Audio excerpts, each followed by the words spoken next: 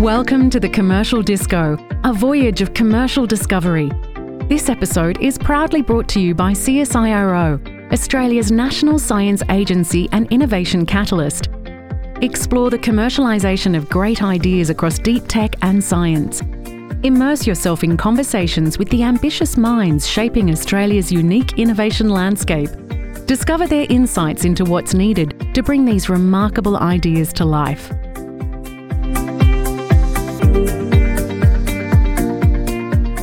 Hello and welcome to the Commercial Disco. I'm James Riley, Editorial Director at innovationoz.com.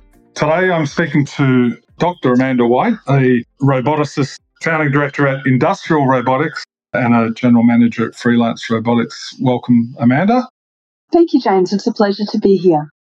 I want to start with this one just because I think it's slightly weird and very interesting. Your doctorate, your PhD, is in psychology. But right now you're right into robotics.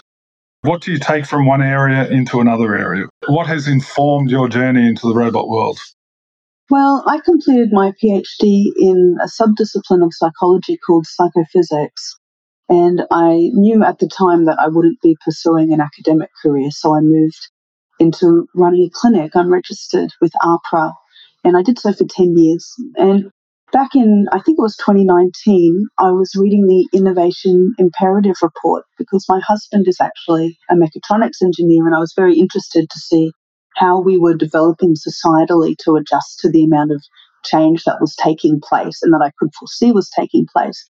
And there was a very important piece of information. It had stated that I believe over 800,000 jobs would be lost to automation in the coming 5 to 10 years. But not to be too concerned because over 1 million jobs would be created as part of this process of upskilling and upscaling. But I had a fairly clear indication to myself at that time because my primary work group was with complex comorbid diagnoses, that the people soonest affected by this transition to new work types and automation, these people would not necessarily be well informed, and also they may not be highly engaged. The jobs soonest affected are those that are repetitive and certainly not something that people generally consider to be a career path, but something more that when you have a complex life, it's something that you can go to work and come home and then deal with, real life outside of the job. So I thought, no, without having some sort of really bottom-up developed approach, what we're going to be looking at is systemic unemployment. So I made the decision to transition. I was feeling about ready. I loved working with my clients, but I could see that there was space for me to have a greater impact, and I love advocacy. So this was really the avenue by which I changed from being more heavily invested in psychological practice into evidence-based practice for societal change as we move into Industry 4. Okay, so just talk me through that. What do you mean by that? On the ground, like you have a couple of startup companies that are building robotic devices for specific purposes. Correct. So you're doing two things, the startup side, but you're also looking at the impact of those machines or how those machines get integrated into systems? Sure. So my hook, I guess, to come into this company world was to develop a new program, which is called RoboTradies. RoboTradies is designed for when a new technology deployment takes place. We address wastage from the start because the human and machine operation really is critical to be able to successfully move through not just the project deployment, but the project success. So RoboTradies is a bottom-up change management project.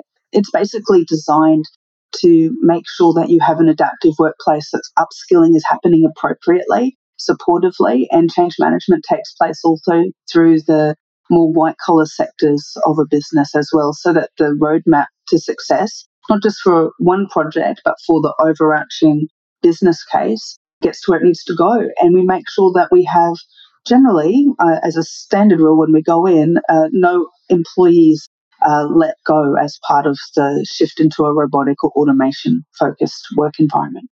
Does that program scale? Is it the sort of thing that rolls out statewide or nationwide potentially? And do you try and do kind of future mapping around new technology, where it's being applied, where it's getting traction? To answer the first question, I would love it to scale up, James. That would be wonderful. No, at the moment it's quite a bespoke program. It's basically designed to fit in with the existing projects that are going out, particularly through industrial robotics, where we're looking at factory automation as advanced manufacturing becomes increasingly available to small to medium enterprise. When it comes to future mapping, I think that there's a lot of evidence-based practice that needs to be put in to make a solid case for where change will happen. I do think that when we look at simply AI, what we're looking at already is a large restructuring of large sectors that may not be something that you would consider is impacted already by Industry 4. So that might be something as simple as payroll. I may look at hospitality in the way in which we order and manage our food after COVID. And also the very fact that now platforms for online meetings has become normalized. But when we're looking at this sort of future forecasting, it's so diverse. And I think in Australia as well, with the smaller population, we have this ability to both move more slowly, but also to innovate more rapidly than may be expected. So getting the roadmap accurate, I think that the strategic planning required for that is quite complex. And so I don't personally spend a lot of time on that, but I'm very interested in agencies like CSIRO that have been able to develop really good and very clear cases through their publications. Right, very interesting. Okay, now I'm going to go to Crockpitch. This is where you came across our radar. You had entered Crockpitch, a Darwin-based competition, I think through the Darwin Innovation Hub and the Paspalis Innovation Investment Fund. Now, it sounds like you won $1 million, but perhaps it wasn't quite as straightforward as that. Talk us through that. And I think that was your agricultural robotics company. Yes, absolutely. So Crockpitch is run annually and it is run through the Darwin Innovation Hub. Now, this is an opportunity I actually really strongly recommend it. We found it to be very user-friendly, very supportive. The staff there were, I feel, very clear about where the expectations were. So we approached this because we have a consultant, Liz Alexander, who runs Frontport, and she was looking at venture capital opportunities and said, this seems to be a great next move. So we signed in and went through the process of doing an early stage pitch and going up to Darwin. Now, the Crockpitch is heavily affiliated with Northern Australia. It's really designed to facilitate outcomes for the North. So that means that the sort of projects, the sort of companies that are going in are obviously going to be providing benefit depending upon the sort of product or service that they're delivering. And also growth of new jobs, job creation is a central facet when we're looking at the downstream of the success of the projects. So this was actually the fourth round, if you like, for the Paspalis Fund. And yes, we were successful. It was really a fun day. We went in, they wanted a Shark Tank type experience. So it was 10 minutes for $1 million, which sounds like an absolutely fantastic idea. Sounds amazing. And it was a lot of fun. There was some really great competitors there on the day. And so what we were able to do was receive the win of $1 million. Now, this is a venture capital offer.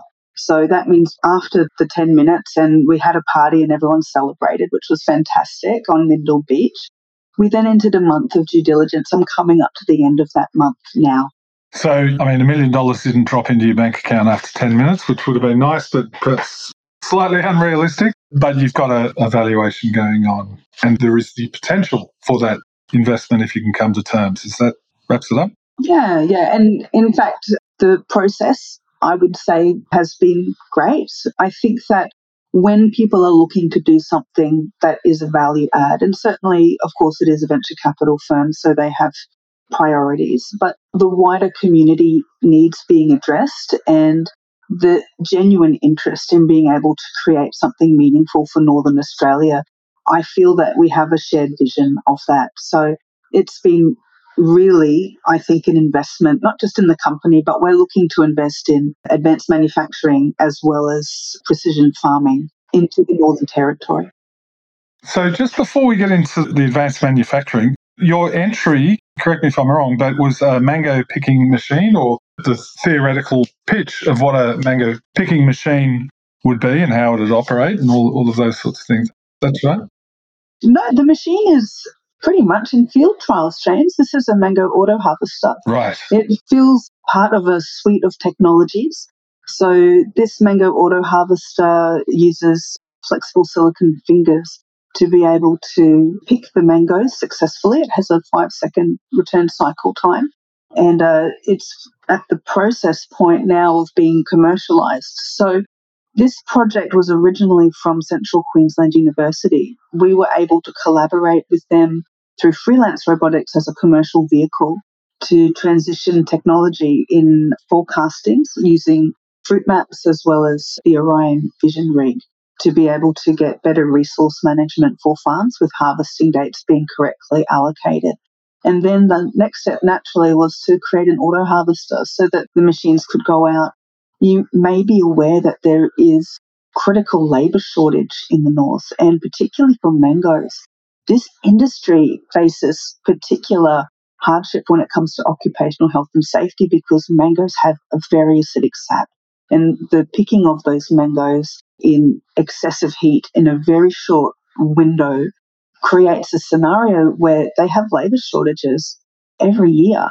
And the degree to which that problem has really impacted the ability for a sustainable industry means that automation systems working here really feels like a natural next step.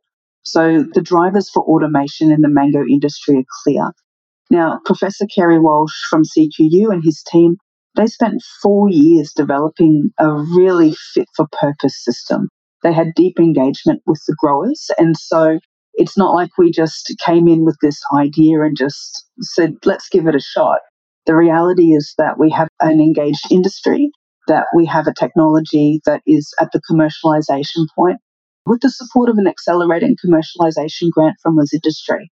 So this product, we're excited, is going to be entering market soon. And this opportunity through Crockpitch will get the technology to growers sooner because we'll have the opportunity to build in the north. Sounds amazing. You've just described a perfectly balanced and well-oiled innovation machine in terms of an entrepreneur, an academic institution, a government pre-revenue commercialization program, an engaged industry, a need that requires fixing.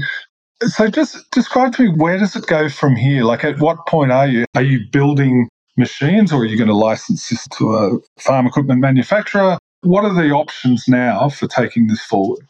Yeah, sure. So we're at field trials now. The vision system Orion has pretty much finalised its bill of materials. We're hoping to be able to produce that as a marketable product within the next 12 months. What that will mean is retail sales.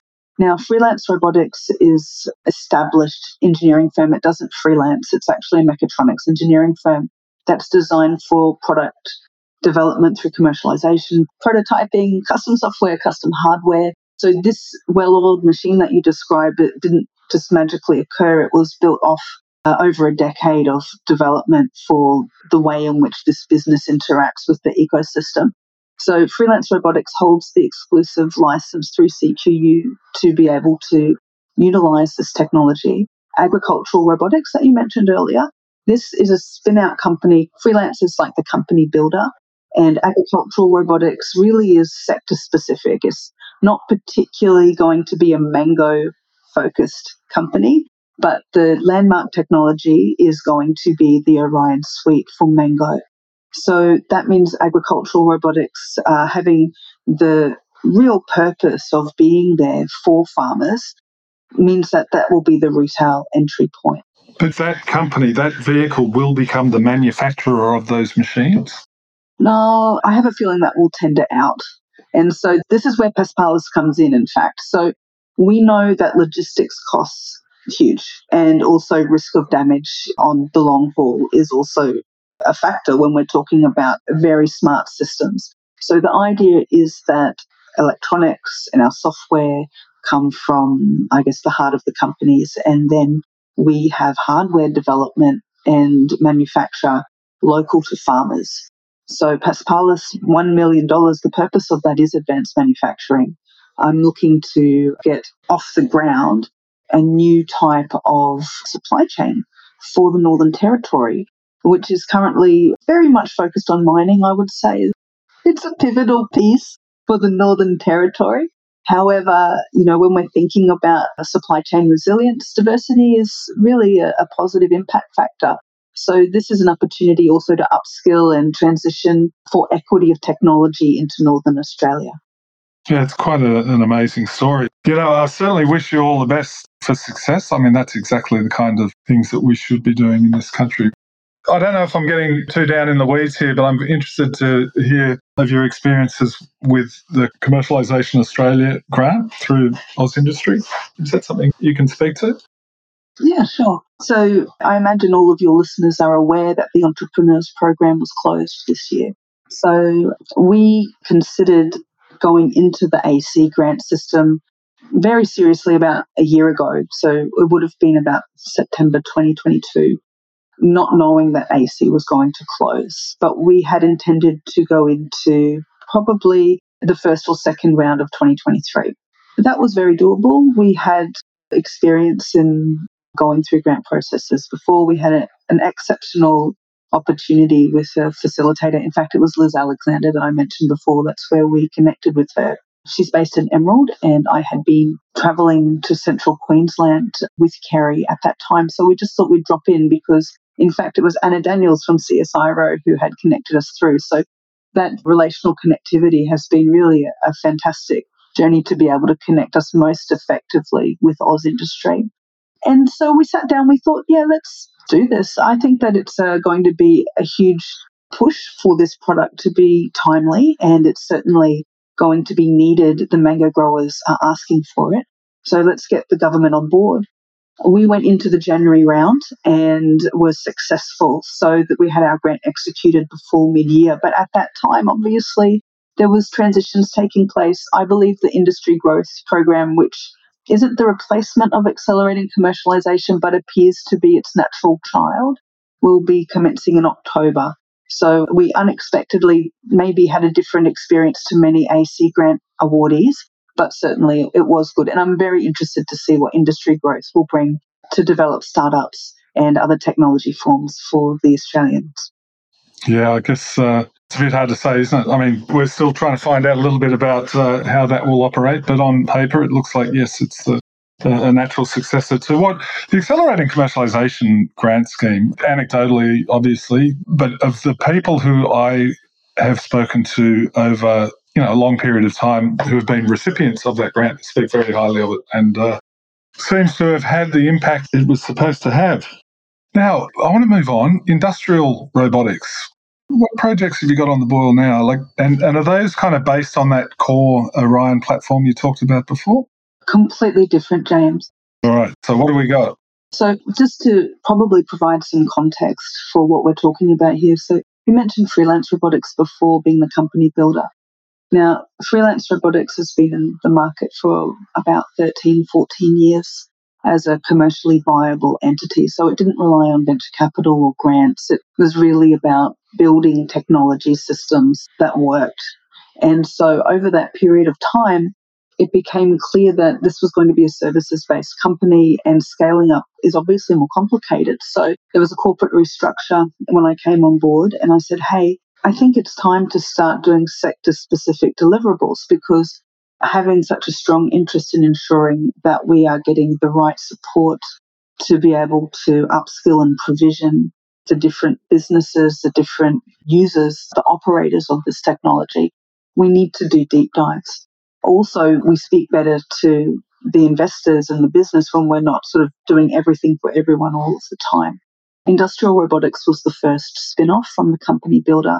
It's been in market now for about 2 years, and the focus of industrial robotics has always been advanced manufacturing. Just before COVID broke, you may recall that the World Economic Forum allocated Queensland as an advanced manufacturing hub globally. Now, that allocation was not made because we were doing something necessarily exceptional, but because we had an exceptional problem, which is across nationally, approximately 50% of manufacturing concerns are small businesses that have 20 or fewer employees. So what that means for the ability for those businesses to invest in technology has been limited. Often these businesses might just be making the month, or they have one key contract that they're fulfilling. They also have sometimes very low batch, high mix of the parts that they're producing. And this is not well suited to what robotics historically has done. So when the World Economic Forum was here and I attended the meetings, I thought, okay, I can understand we have a problem to solve. The company then set out to solve that problem. And I'm happy to say that I believe we have successfully created a landmark technology. It's a world-first technology called Blue Dragon Framework, which is designed to go into smaller businesses, although also equally effective in corporates or large scale. And what we have here is an IoT, an industrial Internet of Things, which allows for repeat manufacturing using a robotic arm, and the end effector that we're using most commonly is welding systems, to be able to work without part positioning. So that system can essentially read the part and then be trained without having to have staff with high digital literacy. So even a very basic person, when it comes to engineering or script or programming, is able to run the robot with low batch, high volume. We're talking to Dr. Amanda White, Founding Director of Agricultural Robotics. I want to just come back to you on Queensland and expertise in Queensland. Is it just me? Australia does seem to have quite some depth of expertise in this area. I know that the CSIRO has got a very strong robotics practice and all the software that goes with it. There's all sorts of robotics CRCs in Queensland. How do we rate in the world? You're out and about and looking at potential competitors or collaborators. What do you see? How do we rank ourselves? Australia's domestic market is smaller compared to major players like the United States, Europe and Asia. So scaling up robotics projects and production can be a real challenge here. But Australia has been making advancements in robotics technology, particularly in R&D. So you mentioned a number of opportunities for development of R&D inside of Queensland in particular.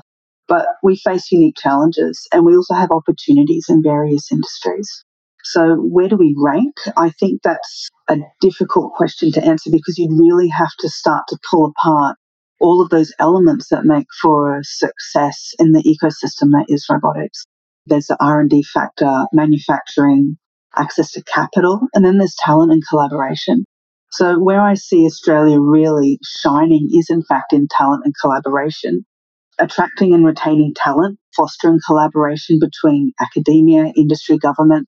This is essential for us to be able to, I feel, create a roadmap of success. But we are not at the start of that process. In fact, I would say that we have walked quite a long journey to be able to create meaningful connections, and having the support of government to be able to create outcomes for community. This is where it gets interesting, because Australia has, in my mind, to get what I call tech equity happening.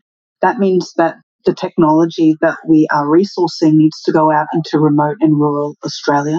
That persons who aren't located in the city CBD, they need to be able to have access to the skills development, to be able to upskill themselves and be able to harness what this revolution that we're going through really means for local community. And a good example of that is, in fact, Starlink. Now, if you go out and start to walk the vast tracts of large farms, one of the things that might be quite surprising is that Starlink has been deployed depending upon the grower or the farmer that you're spending time with. And this means that you now have capability for smart systems and connectivity in incredibly remote areas. So this is no longer an idea. It's actually about how do we collapse a strategy that is going to be able to not only create tech equity, but then do the sustaining part of that feedback loop. Because I actually think that the capability map of where robotics is in Australia, if we start to include people that we may not historically have looked at when we're talking about the World Economic Forum, but the dreamers and doers that are out there, I think that we start to find that we have a really exciting and highly ranked nation. Yeah, quite amazing. I guess of an industry that does have scale is obviously the resources sector, and its own robotics and remote automation type products have second to none in the world, I suppose. So that tech equity question is quite fascinating. And in relation to getting out into the regions, I know Julia Spicer talks about getting into the regions a lot with this kind of thing. And the agricultural sector in Australia, yes, I guess would be ripe for picking in the robotics sense. So if we want to talk about agricultural robotics in Australia, the landscape in agriculture is unique due to the outdoor environment, the crop variability, and specific tasks involved. So agriculture takes place in outdoor environments largely that can be challenging for robots. Robots used in agriculture must be designed to operate in varying weather conditions, including rain, extreme temperatures, and they also need to navigate uneven, unpredictable terrain, which can be very different to the controlled environments of indoor facilities that are common to other industries. And when we're talking about working with living organisms like plants and the natural variations in soil composition, those robots must be adaptable to different crop types, field conditions, and they require sophisticated sensing and control systems to make decisions on planting, harvesting, and managing crops effectively. So what we need to think about is farms are often located in remote areas, which may lack easy access to electrical outlets or fuel sources. So when we think about agricultural robots, they often need to rely on renewable energy sources like solar power or have advanced energy management systems to operate autonomously for extended periods. Agriculture is increasingly data-driven, with farmers using data to optimize crop management. Robotic solutions in agriculture should not only perform physical tasks, but also collect and analyze data to help farmers make informed decisions. And this requires robust data storage, transmission, analytic capabilities. So when we start to think about farms, typically larger in scale compared to other industries, the cost effectiveness and scalability of robotic solutions are crucial in agriculture. Developers must consider how to make robots cost efficient and applicable to a wide range of farm sizes across Australia. And I guess to your earlier point, you've got to have a skilled workforce to drive these robots effectively or to manage all the things that need to be managed. And that is not a small technical issue. Amanda White, thank you very much for being on the Commercial Disco. Really appreciate it. Thank you. Congratulations on Croc Pitch. We will certainly be watching very closely to see what happens with that and what happens with agricultural robotics. It sounds like you're really underway and you've got some momentum. Thanks, James. It's been a pleasure. Thanks for joining us on this episode of the Commercial Disco podcast, proudly brought to you by CSIRO. Don't forget to like, subscribe, and leave a review wherever you heard us. For the latest on tech, innovation, and public policy, visit innovationoz.com. And stay connected with us on social media to ask questions or suggest future guests. Until next time, this is the Commercial Disco wishing you an inspired week ahead.